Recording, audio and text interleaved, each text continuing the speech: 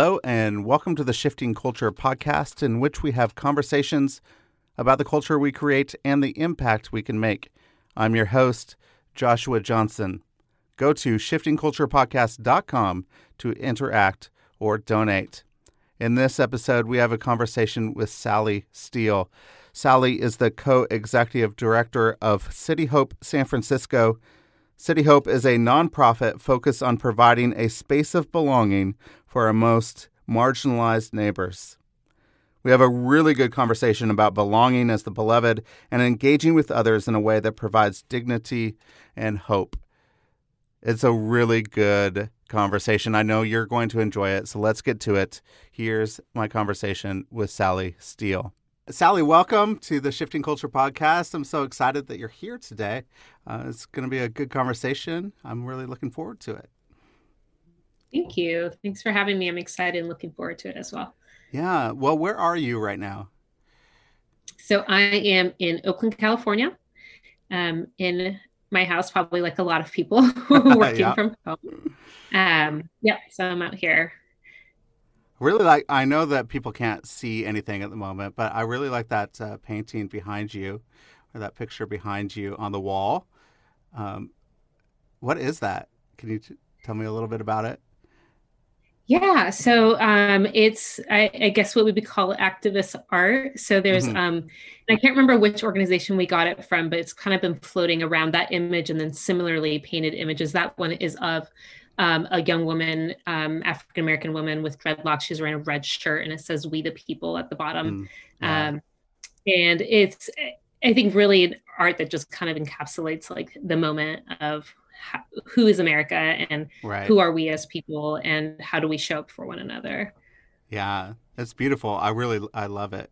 I think it's great. So what does it look like to be true, authentic community in a space that is full of diversity, full of different faiths and different viewpoints?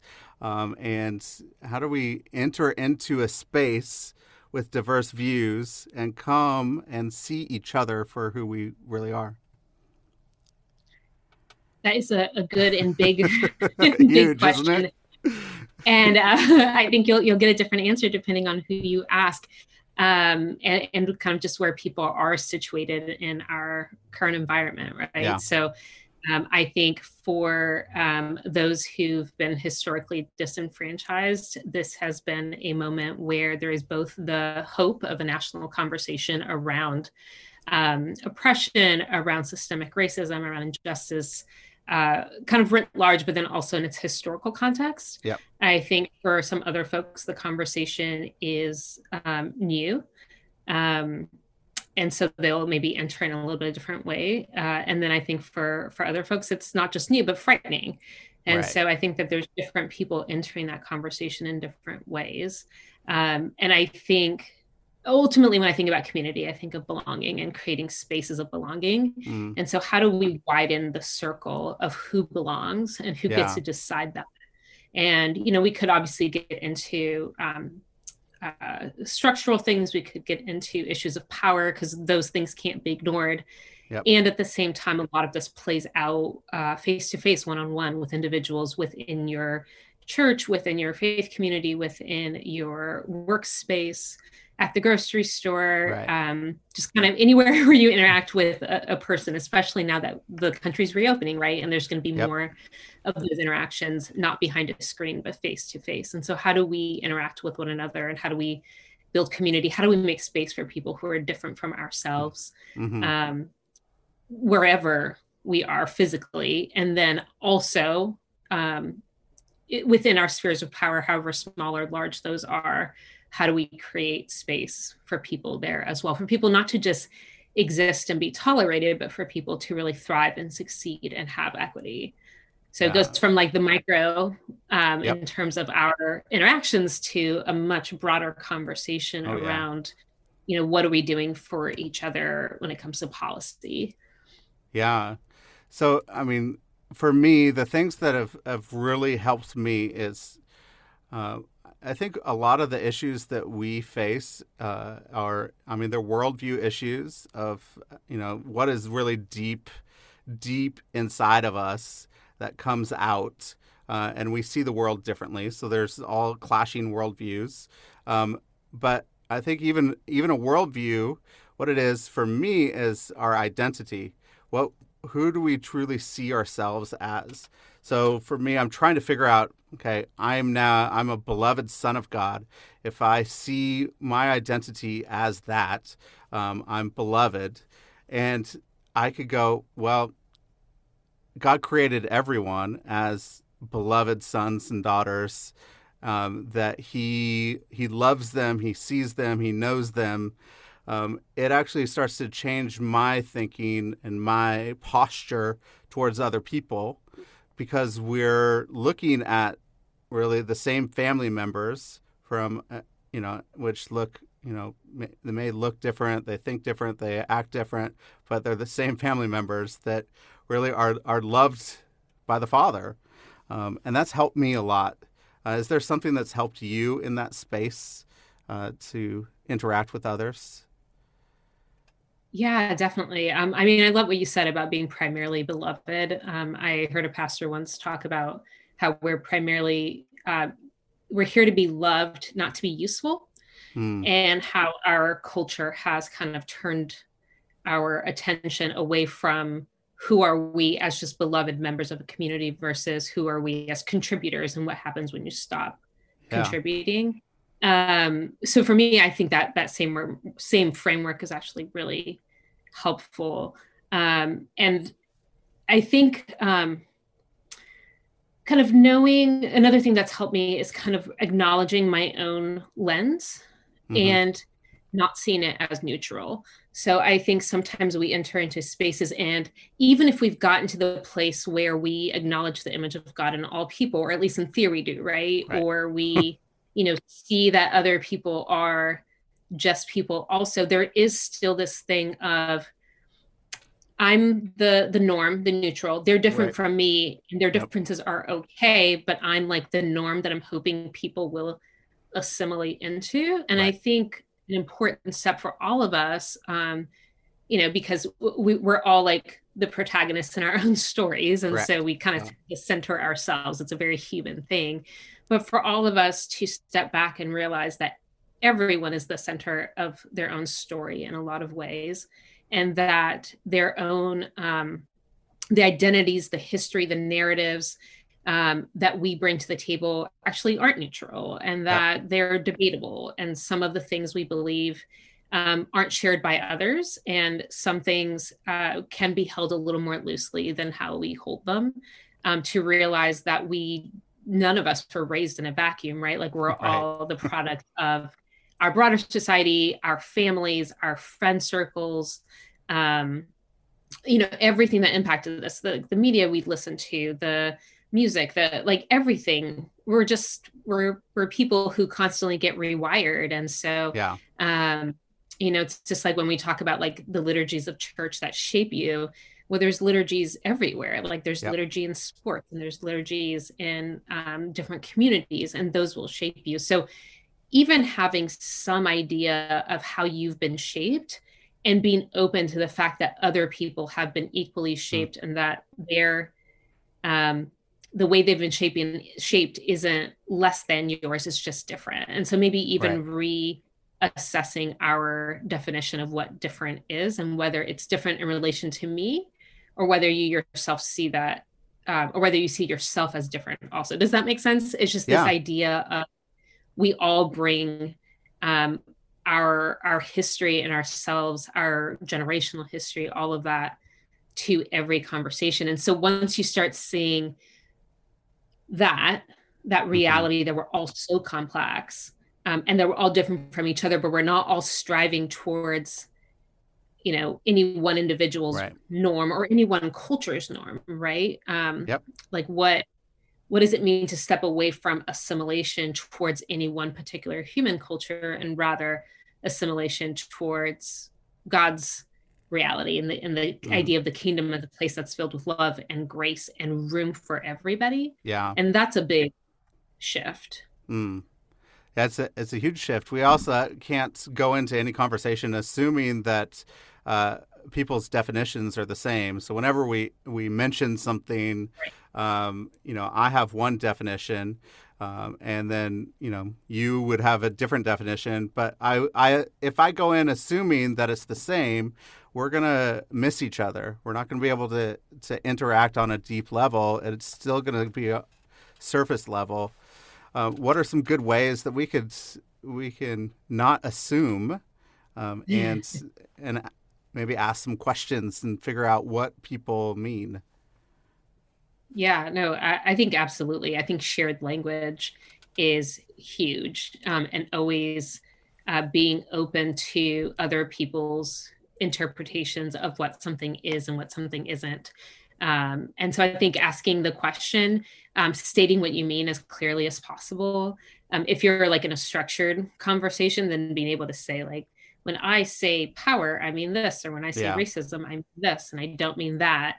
And then just using, I would say also using language that's not, I guess, exclusive or extreme. And by that, I mean like, absolute language, like, well, never this or always that, and it happens in little tiny things. I remember when my husband and I first got married, like he was using, a knife for something. And I was like, oh, you can't use that knife for that. That's not a butter knife. And he's like, it is a butter knife. And I was like, no, butter knife is this. And he goes, no, this is a butter knife. And it's just like the dumbest thing, right? The first year of marriage kind of debate. It's just like, oh, wait, like just because my household called this particular knife a butter knife and his called that one doesn't change the knife, and you can use it for whatever you want to. Right. Exactly. But, it turns into like a thing. And so I know that's like kind of a silly example, but it just makes me think, just as humans, we create these categories and we're so sure because that's all we've ever seen. Right. So why would it be something else? Yep. And so you extrapolate from that silly example to something much bigger and more serious where, you're talking about race, for instance, which is very heavy conversation. It's very personal. Yep. It tends to get fraught quickly, and people get super anxious about it. People get hurt really easily. And to be able to lay out and say, hey, when I say racism, I mean this. And when I say race, I mean that other thing. Yeah. And so just being able to be open with it, and then honestly be really open also to admitting when you're wrong, and being open to apologizing and saying, my intent was not that, but I realized the impact it had on you was this, and I apologize. Yeah. So and good. then you're able to move on. And I've apologized myself for things I've said that I've realized are insensitive. Less around like race, but even around issues of like gender, where I just didn't realize that something I said was offensive or just hurtful. And to not try to justify it and fix it, but to rather be like, oh yeah, that was hurtful. That was my impact. I'm sorry. Yep. And then try to mend the relationship. Yeah.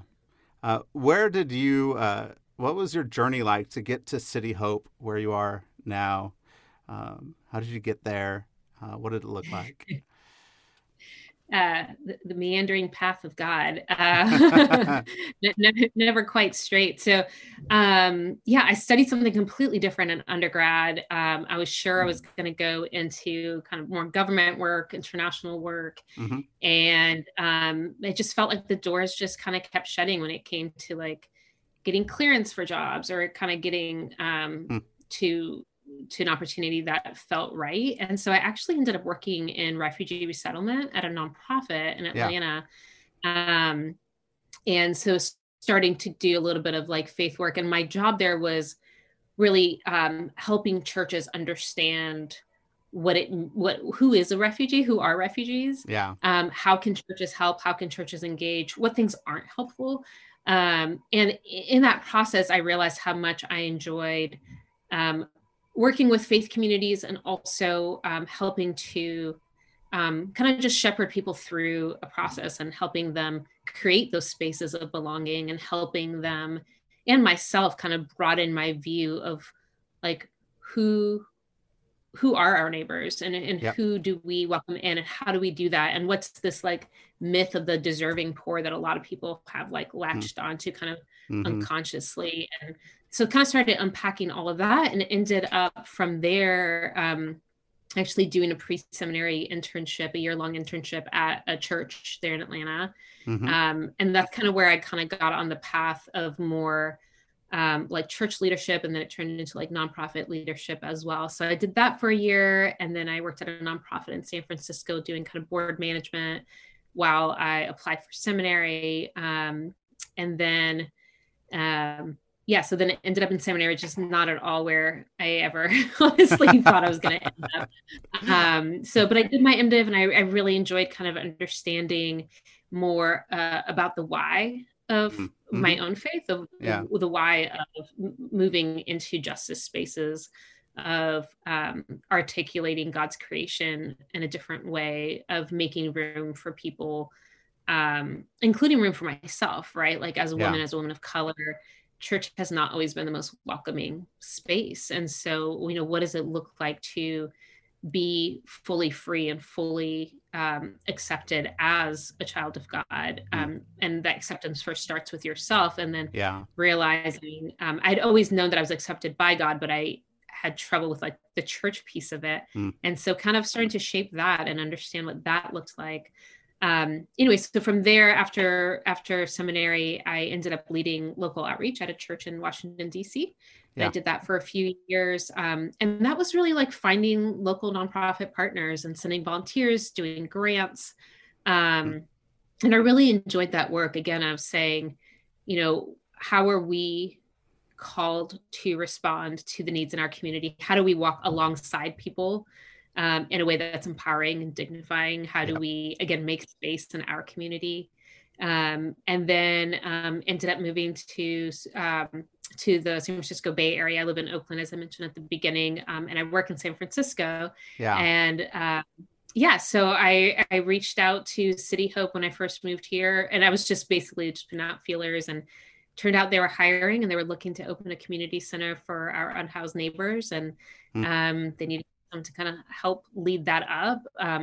And my co-director, Paul Trudeau, was already leading it. He had been there for a number of years and had really started the ministry. And so I was able to come alongside and partner with him. And it's just been quite a journey, just from opening the community center. We do events for, again, our unhoused neighbors or those who are very low income or unstably housed. And it's meals, but really it's relationship. It's finding places or creating spaces for people to gather and connect with their neighbors. We do bingo and games and karaoke, and just let people have a space where they can just literally put their stuff down, put down some of their burdens, and just enjoy themselves in a familiar, trusting place for a couple hours every night. So we do that. We host AA meetings. We do grocery deliveries to our elderly disabled neighbors in the neighborhood. We also run a transitional sober living home. So it's a wonderful organization, really impacting one specific neighborhood in San Francisco. And we're in the northwest corner of an area called the Tenderloin in San Francisco, which is really a hub of social service. And there's just a lot of joy and gifts, and a ton of poverty and drug use and homelessness in that one particular area. So we're just there to be a support to our neighbors. And my role in particular is, as the co-executive director, is partly like just the finance operations, and then also our staff development, our equity work, kind of that creating of spaces for our internal team too, of how do we help each other feel supported? How do we have an equitable, everything from like hiring practices to actual space of belonging for people who work there too. So it's been great. And for partners and organizations that come through, there's a lot of pieces. We're a small organization, so we all have 5 hats. So ask anyone on our team, like, what do we do? And they're like, let me tell you. I know what that's like. My wife and I always think, as executive directors of a missions organization, we also always think of ourselves as utility players. It seems like we're always, doing this or that, and, not just our own job, but everybody on our staff is like that, right? We're all wearing different hats, and we're just all getting it done. Exactly. Yeah, it's good. One of the things you said, you wanted to impact one specific neighborhood, and one specific place. What's the role of incarnation, of really just being rooted in a place and not trying to go, too broad? Right. Yeah, I think proximity and presence would be the two words that come to mind. Proximity is something that I know Brian Stevenson, who folks probably know, who wrote Just Mercy and is a lawyer who's done a lot around incarceration and especially around African Americans on death row and anti-lynching projects, and even just bringing the history to bear. Just he talks about the importance of being proximate, of being close to people in order to build empathy and to understand where someone's coming from. So part of the incarnation is being close to people. I mean, when we think about Jesus and how many people, even with his disciples who tried to kind of create a little bit of a shield around him, the number of people he let touch him and be really close to him in ways that, especially in that time, were often seen as inappropriate. But the being close to people was a large part of his mission. He went from place to place. He connected with people. He had people who followed him, but he was also close to and constantly seeking out those who society had put on the margins, and even those who the Jewish people themselves had put on the margins for good reasons, right? Like the tax collectors and people who were also playing an oppressive force. And yet he pulled people to himself with grace and truth. So I think for us, a lot of it is just being proximate, being close to people, and people can tell when you don't want that, right? Like when you don't want to be near them, like when you skirt around them, whether you're disgusted or whether you're afraid or whatever the case may be. People can sense that. Like we can all sense that when we feel unwanted, and so that proximity is part of it. And then the presence piece, I would say, is a consistency of being in the same place over a period of years, and for people to know, oh, you're not going anywhere. One of the things I do as part of my role is actually we have a partnership with the San Francisco County Jail. And, I've gone in for a number of years and met with the same woman, and we've become close. But it was really about 2 years in that she really opened up. And I remember her saying oh, I just didn't know if you'd keep coming back. And there's something about somebody knowing that you're there for the long haul and that you're not going to disappear that builds trust also. So I think that's part of how we impact. And I actually think that presence, as an organization, obviously not all our staff are frontline program people, but as an organization, sustaining a presence in that space requires a full team effort. And I think it's really important that we've been consistent, a known entity, a place of trust and support for a number of years there. And people come to you with more things once they trust you. And then you need to continue to earn that trust, right? Not take it for granted, but realize that it really is a relationship and not something to be, something that does need to be treasured and maintained. I mean, in Kansas City, some of the things that I've seen is, especially of people trying to visit refugees, new immigrants into the city, a lot of times they're there for a short time with this family. They are forming relationship, but then leaving because they may have some ulterior motive. They may just say, oh, they're not really open to Jesus. I don't want to keep visiting them. But it actually does some damage to the the refugee or the immigrant that's coming through in that family where, wow, I thought you were here with me, but then they leave. They're not there. How did you see, I mean, even in your time in Atlanta, as you're bringing in churches and communities to do some refugee resettlement, how have you seen that done well? And what are some of the processes that we need to implement so that we can show love, but just really just be love to the people that are coming that are brand new? Yeah. Well, I think this goes back a little bit to what we were saying earlier about being beloved, and then also seeing everybody else as the beloved. Mm-hmm. So if your interest in interacting with somebody is the usefulness, and by that I mean the I want to see how many people I can save, and right. I want to see if they're receptive, and if they're not going to help me get to like some numerical goal I have, right. either implied or explicit, then they're not worth my time. Yeah. And that is a really hurtful, and I would say even dangerous mindset, because it really is so dehumanizing, of saying this person's worth is only tied to this other external goal I have, as opposed to saying, this person is made in the image of God, mm-hmm. and their worth is not something to be calculated or disputed. It just is. Yep. And it's not more or less than mine, and they don't need to do anything to deserve it. And it also assumes that we don't have something to learn about somebody else's faith journey, yep. And their own faith beliefs, which is also not in the spirit of humility that I think as Christians we should hold. So some of the things I've seen go well have been when people have been really humble, when people have been thoughtful about what they were engaging into and kind of managed their own expectations. And so, that looks like realizing that you're coming alongside a refugee family or an immigrant family. You're not adopting them.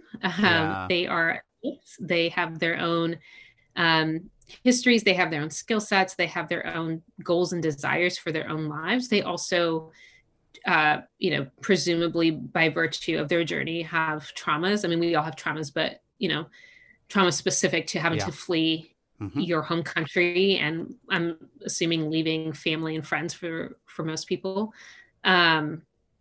So there's just a lot that people are already carrying, and how do we come alongside in order to lighten that burden, to be a support in the way that they want to be supported, as opposed to in the way that we want to support. Yeah. And what it makes me think of, to just put it in some more familiar perspective, is like when your child wants to help you cook and you're like, oh, great. Can you wash the dishes as I do this? Like, can you help clean up after this? Or can you wipe down the counter? Oh no, I really just wanted to chop the carrot. And it's like, but I don't need you to do that because I can do that faster, but I need you to help in this way. You're like, oh no, but and then you realize, like, you don't want to help me. You have this task that you've already decided you want to do. And you just want my permission to do that task. And I think sometimes we approach helping the community in the same way. Like, we've predetermined what we think would be most helpful and what we would enjoy the most. And that's really the only thing we're going to do. And so that is actually not helpful. And it's really not service either, right? It's something you're doing for yourself. And so then you need to kind of step back and ask yourself why. Why are you present there? What is it you're trying to do? And is it advancing God's kingdom? Is it advancing faith, hope, and love? Yeah. Or is it serving yourself in some way? So I've seen it go well when people put themselves in perspective of God's kingdom, and when they view the other person as truly fully human, fully made in the image of God, an adult capable of making their own choices, and see themselves as a partner as opposed to a parent. And then I've seen it not go well when people kind of take it in the other direction and want to micromanage somebody's life. And I've had churches say things to me like, oh, well, we gave them that money, and so we really think they should use it this way. Yeah. And it's just like, well, that wasn't the agreement. The agreement was that, you help them pay rent, not that you would tell them where to live. Yeah. Right. And so taking away a family's agency because you somehow think that they're not capable is not appropriate at best. Yeah. And not helpful, right? Because then the next person who remotely reminds somebody of that person, whether it's because they come from a faith community or for some other reason, comes along to help, they're less likely to accept that assistance. Yeah. I see agency is really, really key, as my wife and I were in the Middle East for 5 years working with Syrian refugees, and we were in people's homes, refugee homes, all the time. One of the things I saw do well in the refugee camp that's near the city that we lived, 140,000 refugees in this camp, but they built grocery stores and just gave people coupons to go shop for themselves instead of coming to the back of a truck and throwing rice at the family. It helped provide some dignity in the midst of a traumatic and horrible, hard, difficult situation. It was just one small step, but I think, as giving somebody agency just to go in and say, this is what I want to eat, and this is what my family wants to eat, and this is what I'm going to choose, and I'm going to bring it home and be able to cook for my family. It really helped really make the process of them entering back into a society quicker because they had a little bit of dignity at the beginning. Yeah, I think that's absolutely spot on. And I've seen some organizations start to make that shift even with their Christmas stores in terms of, not playing Santa and handing out gifts to children in need, but rather letting the parents have the dignity of shopping and surprising their own child.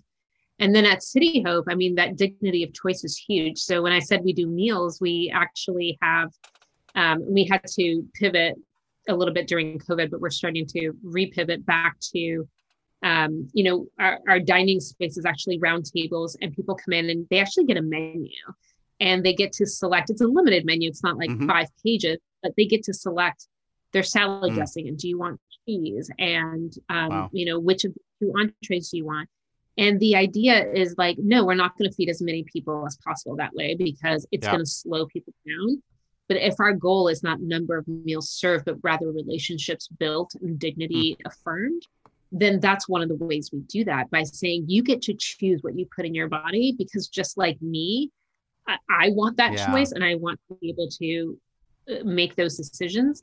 I see that you also are equally entitled to that right, that choice for your own self. And so here's a menu. And so, it really is a different model. And yes, it's slower and some would say less efficient, but again, is usefulness and efficiency our goal, or is acknowledging someone's belovedness, right? We come back to that. Yeah. So then how do you get to, as an organization, go from number goals to process goals? Like, this is how we want to interact, and this is what we want to do. So eventually whatever number will come. How do you get to, do you have process goals instead of numerical goals? What does that look like? Yeah. So our goals are a lot harder to quantify sometimes because of that. And it is a mental shift and a cultural shift, right? Because, then it comes time to print out your annual report and people want to know how many meals you served and all these different things, because those are the numbers they're used to seeing. So it's culture setting for our organization, but it's also a shifting of culture for our partners and our donors, and really a process of discipleship is how we see it. And so for us, part of how we do that, and there's some numbers involved, but we'll say things like when we train our volunteers or when we talk to our staff, like everyone who comes in, by the time they leave, they should have heard somebody say their name 3 times. So you say their name when you take their menu, because they write their name at the top of the menu. You say their name when you hand them the food. You say, bye when they leave, and you say their name. So bye, Tom. And you name them, and by doing that you see them, you introduce yourself, and we wear name tags, and we try to personalize it in that sense. We also talk about how we address people and being thoughtful about using the pronouns that they ask us to use, and acknowledging people in their own identities. We do coffee service where we're bringing the coffee out and we say, do you want sugar? Do you want milk? Oh, you actually want tea? Let me go see if I have any. And it's all those things of saying, it's not about how many cups did we serve, but did we serve Tom the cup he wanted in the way he wanted it? So there's things like that where it's a process in that sense, just in our interaction with our guests, and even that calling them guests, they're guests within City Hope as opposed to clients.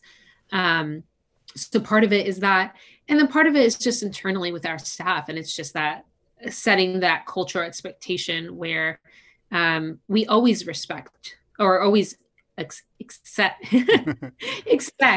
the highest respect, towards our guests and towards each other. And even the way we've written our employee handbook puts the same kind of expectations and requirements on our volunteers and our donors. So just like we expect our staff to be super respectful and welcoming to our guests, if we see a volunteer or a donor acting in a way, and this doesn't really happen, but if we see it, we would also intercede there and say, hey, this is how we communicate with our guests, and this is why.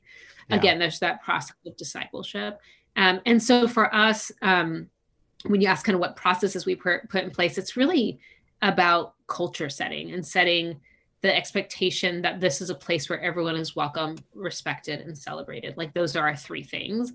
And if you're not doing that, then you're not creating that safe space of belonging, which is who we are. Yeah. And so we keep coming back to our values. And so, we don't want to keep people waiting all night for their meal or anything. It's not about going as slow as possible, but also not rushing it so that, they right. get the wrong order. And then you're like, well, just eat it. Like we would never do that. That's because that's not who we are. And so our staff knows who we are. Our volunteers know who we are. Our clients know who we are. Yeah. And that being instead of doing is just really important to us. Yeah. Being is so important. And I've been working with others, especially, in the Middle East, the Syrians have a saying. They say, Sarbena hubzumilla, after we've eaten together. It basically just says, between us has happened bread and salt. And it means we're now friends. We can interact on a deeper level because we shared a meal. And I think, sharing meals, eating together will provide some depth of relationship that just a service can't do. And even, as you are calling people guests and you're calling people by name, it is a slowing down and sharing together more than service to. What's the interaction of that, and what have you seen in any shared meals that you've had in your life with others, and the experience that you've had in that? Yeah, no, that's a really good question. I think that there's just something vulnerable, maybe. I don't know. It sounds a little silly because like we all eat. But maybe like that's the point, right? Like we all need to eat. And the fact that like one of the things we say at City Hope is that we would never serve food that we wouldn't eat ourselves. Mm-hmm. It's actually really good food. Like we have a great chef and he makes really good food. And we kind of all want to stay and eat because it's really good. Right. And so it's this idea of you're our guest and we're giving you our best. And I'm going to sit down and eat with you. And we know we don't always get the opportunity to do that, right? Like as staff, you're like walking around and doing things, and I don't run programs. And so I'm not even there that often, but our team is there. And I know that they have, I'm thinking of some people in particular who have really taken the time to like build that relationship by being present, by listening, by being open, by sharing a meal, by providing the best food possible. And I know for myself, like some of my deepest interactions in terms of connecting with the actual community have been when I've, shared a dessert, because usually that's the only time I end up like sitting down or being like close by, but sharing dessert, or if someone, asked for tea. Like I'm a tea drinker personally. I don't drink coffee. So I'm like, me too, and it's just like those little things like that. And then I think also just like in our everyday lives, like whether you host a small group from your church, I know that has been some of the most meaningful relationships I've had have been through really connecting with people. And we always, like you said, start with a meal and we eat together and we share food. And, whether people bring things or we cook and host, there's something about being together in person, and it just feels really intimate. Something about eating together feels like, well, one, depending on what you're serving, like you're sharing your culture, you're sharing your preferences, you're engaging in something that in most other times you're really only doing with your family, especially in our society where it's very like smaller settings and fewer extended families living together and fewer community meals. And it really tends to be a really private thing. Yeah. And even when you do eat out, it's like your own private table. There's not very many places where you're eating communally. And so there's something, I would say it's the intimacy. Yeah. I think that we demonstrate when we sit down together, and we stop doing, right? We stop doing things and fixing things and offering advice, but rather we're just sitting and partaking. And it's such an equalizer. And obviously, like in my mind, it also goes to the communion table, right? Where we're like invited to this feast that we don't deserve, that we didn't help create, that we don't have a right to in some ways, and yet we're invited to and given that right of sorts by being called, siblings of Christ, and being allowed to come to this table and share together. And at my church, we always say, it's not the pastor's table, it's not the elder's table, it's not this particular church's table either. Like, we're not going to tell you who can and cannot come, because it's the Lord's table, and He invites all of His creation to come forward. Yeah. And there's a beauty in that, and that That's repetition, really and that liturgy, and that that mirroring within our daily lives. Yeah, that's beautiful. My wife has a really good Kenyan friend who did an MDiv at Fuller Theological Seminary, and she was invited out to eat a lot, but never once was she invited home to somebody's house for a meal. And she was really hurt by that. Like, so even in our Western view, in our mindsets, taking somebody out to eat at a restaurant, a nice meal, is showing hospitality and love.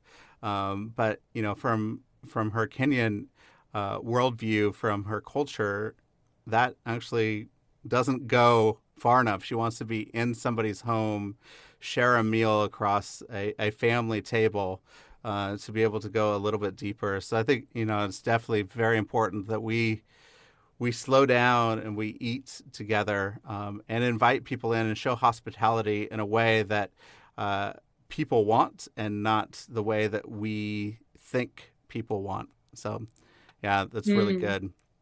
I'm going to give you a really broad question, and then we're going to get to a couple of questions at the end. But this broad question is, what are some of the ways that we can establish the kingdom of God in a place or a community? How can we bring heaven to earth as we pray in the Lord's Prayer over again?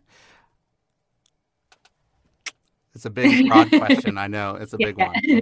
But tell me more. I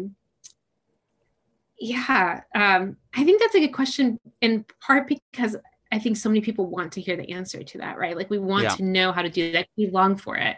We long to feel the kingdom of God, and the idea that we can participate in helping it come to fruition feels, I think rightfully so, like an exciting calling. Yeah. I think the thing to be thoughtful and mindful of is that we're not the only ones with that calling, and that often Jesus is already there.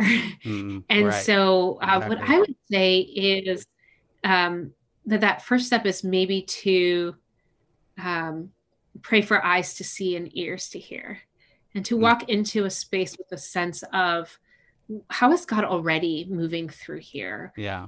Maybe the Spirit called me here to be discipled, to watch for His creation, to be in awe of something He's doing that I didn't even know He was doing in a neighborhood that I've never been to.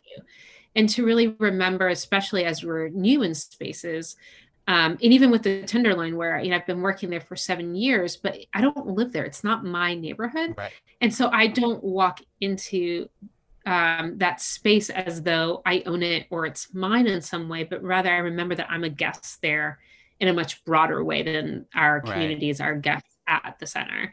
And so in what ways can I be mindful of the people around me? In what ways can I listen and look and learn and see the movements of the Spirit there, and the ways that God can open my eyes to what is happening around. And I can also speak my truth while I'm there, right? And be a friend, be an encourager. I think less so be a fixer, and more just be someone who comes in to just love your neighbor. And going back to what we said earlier is how do they need to be loved and how do they want to be loved? It does mean, especially in certain lines of work, creating healthy boundaries. And it doesn't mean like everything's a free for all, but it does mean having some spirit of humility, not going in with answers first, but really one of our values at City Hope is listening well. So how can we listen to our community members and acknowledge that the Spirit is speaking through them often? And maybe we just need to tune our ears in different ways. So I think that would be something that I would encourage people to do, is just walk in with a spirit of humility, with a teachable heart. And that prayer, eyes to see and ears to hear, is can be just really powerful to see things that maybe we didn't even know to look for. Yeah, to go in with the heart of a learner, to discover what is there. Is a beautiful posture to have, I think, in every sphere that we walk in. What does it look like as your family to be able to do this, engage the community together as a family? Yeah, I think that different families will do it in different ways. I think there's certainly people who volunteer with their children, who want to expose their children to to circumstances that they might not ordinarily walk by. And so I think there is a value to that. I think as long as we always do it thoughtfully, so that it's not instilling like a savior complex or a savior mentality within our children from a young age, but rather saying, we're here to walk alongside. And children are great at asking really to the point question. Like we went camping this past weekend and my 8-year-old was like, so like, are there 3 gods? Just kind of like out of nowhere. She's like, there's the Father, there's the Son, there's the Holy Spirit. And like everybody's trying to figure out the Trinity, right? Exactly. But then you have an 8-year-old asking you that like around the campfire and you're like, well, let me tell you. So children will get to the heart of the matter, and they will ask the deep questions, and they will ask why somebody's sleeping on the side of the road and why someone is sleeping in a tent in the city. They'll ask why this person doesn't have food. And I think that's really an opportunity to share with them, again, both the specifics of, this person doesn't have food because, let me stop right there. We should be careful not to make something up. Right. You don't want to assume what describe a story to somebody. So I was like, wait a second, before we start down that road.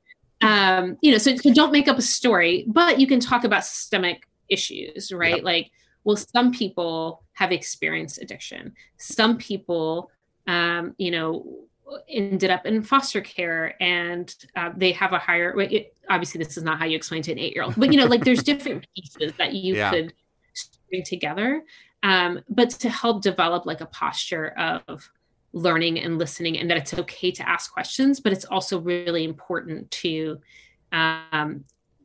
show respect, right? So this person, even though you can tell is in a worse financial situation than you are, or worse physical health situation than you are, they're no less worthy of respect than an adult that you might run into at church or run into at the grocery store, right? And so you still don't call them by their first name or whatever your family rules are around that. You still are super respectful, and then you can come ask me the question and I will help you figure that out. And I'm learning too, right? So Yeah. kind of that posture of learning, I think, is one way that we do with our families. And then I think it's, again, different for every family, right? Like if your family has a history of poverty themselves, your instinct might actually be not to bring your children into those spaces, right, because you've seen it and you've experienced it, and you're actually working to not have that trauma inflicted on your child. Right. And so I think there's room for, parental discretion around what that looks like and what those conversations are, and so for a family who's faced poverty, or for a family who understands the racial dynamics of poverty in this country, where like wealth has been systemically allotted and encouraged and cultivated within the dominant culture, the white population in America, and there is disproportionate impact of poverty on folks of color, it could be really traumatizing for a child of color to go serve at a place where they can see that, like in San Francisco, like our Black population is only down to 4% for a variety of reasons. And yet the population of folks of color on the streets is in the 30%. Wow. And the percentages in the 30s. So that disproportion can also be extremely disheartening and requires a whole extra level of conversation, especially for parents of color. So I would say that, do what feels right to you, have the conversations that feel appropriate, and feel like they will encourage and disciple and challenge your child in the ways that are appropriate to your own family situation. I don't think there's one right way to do that. That's good. That's really good. Sally, I could talk to you all day. There's all sorts of questions that I have going through my mind, but we're running out of time. So there's a couple of questions I'd like to ask at the end. One is, if you could give advice to your 21-year-old self, what would you go back and say to your 21-year-old self? Oh, that's a quick question. It's not quick, but it is a couple. I think just trust the process, that life is not linear and there'll be surprises. And, when things get hard, just kind of keep pushing through and really be gracious to yourself. I think one of the best things I've learned over the years is that I can say to myself, you're doing the best you can. Yeah.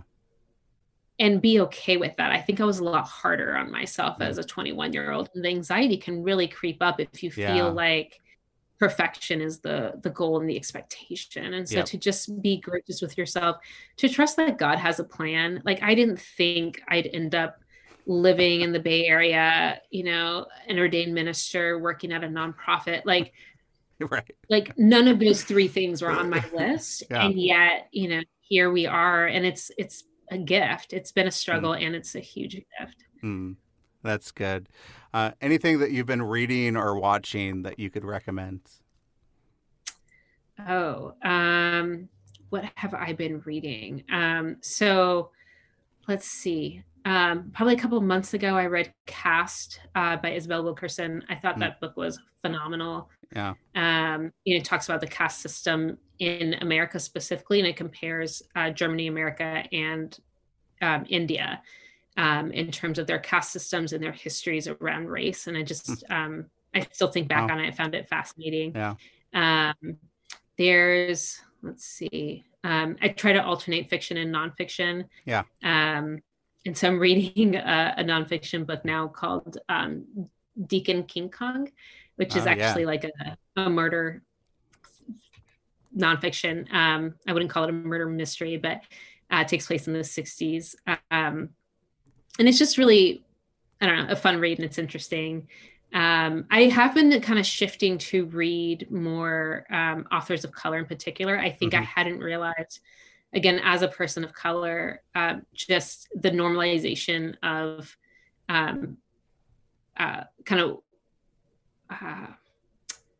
even within my fiction reading, just like the white voice and the white perspective. And so I've really tried to broaden out my reading. And it's actually been so much less taxing to not encounter microaggressions in my casual reading. And so that's been a learning curve for me during COVID, where I've really shifted my bookshelf intentionally. And so I would encourage people to try out some of these books and look at those lists on Amazon or on independent booksellers. I found a African-American bookstore here in Oakland, and I haven't been able to physically go there, but I found them online, and just looking through their book recommendations and trying out new authors and new genres has been really powerful for me personally. Yeah, that's great. Well, just to know, I did enjoy Deacon King Kong as well. I really, I loved it. Don't tell me the end. I'm not quite done yet. I won't tell you the end. It's a good one. Okay. It's really good. Well, Sally, thank you so much for being on. I really appreciate it. I love the conversation, and we could go deeper and deeper. Maybe we can just have another conversation around a campfire sometime. That would be nice. It'd be fun. All right. Thanks, Sally. Thanks.